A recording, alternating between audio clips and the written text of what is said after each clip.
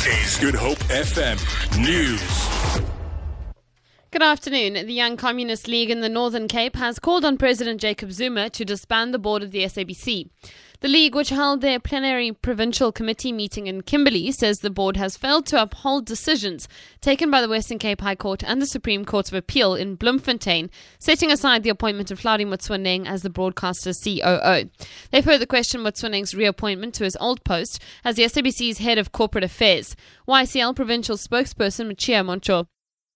The YCL in the Northern Cape calls on the President of the Republic of South Africa, Comrade Jacob Zuma, to disband the board of the SABC, which cannot exercise legal decisions of the court of law in releasing Hlaudi Motsoeneng from the SABC, but rather dilly-dally trying to save him, appointing him from one position to the other. We view this as a deliberate effort of the SABC to undermine our courts of law, and Motsoeneng is not the SABC. He must vacate the SABC.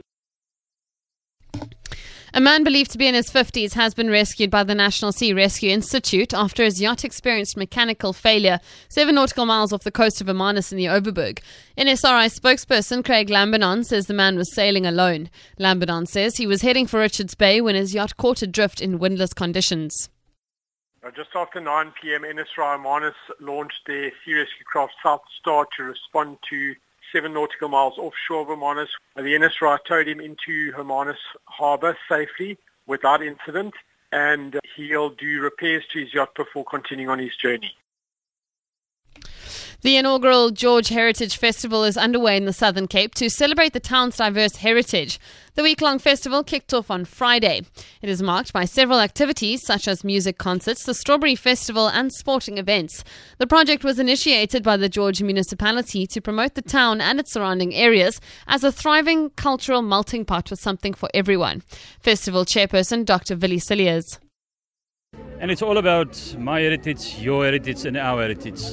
It's a festival for the people of George, and important to bring all communities together and to take part in this festival and build that bridge that people respect each other, and we can build this town of George indeed further with this new festival.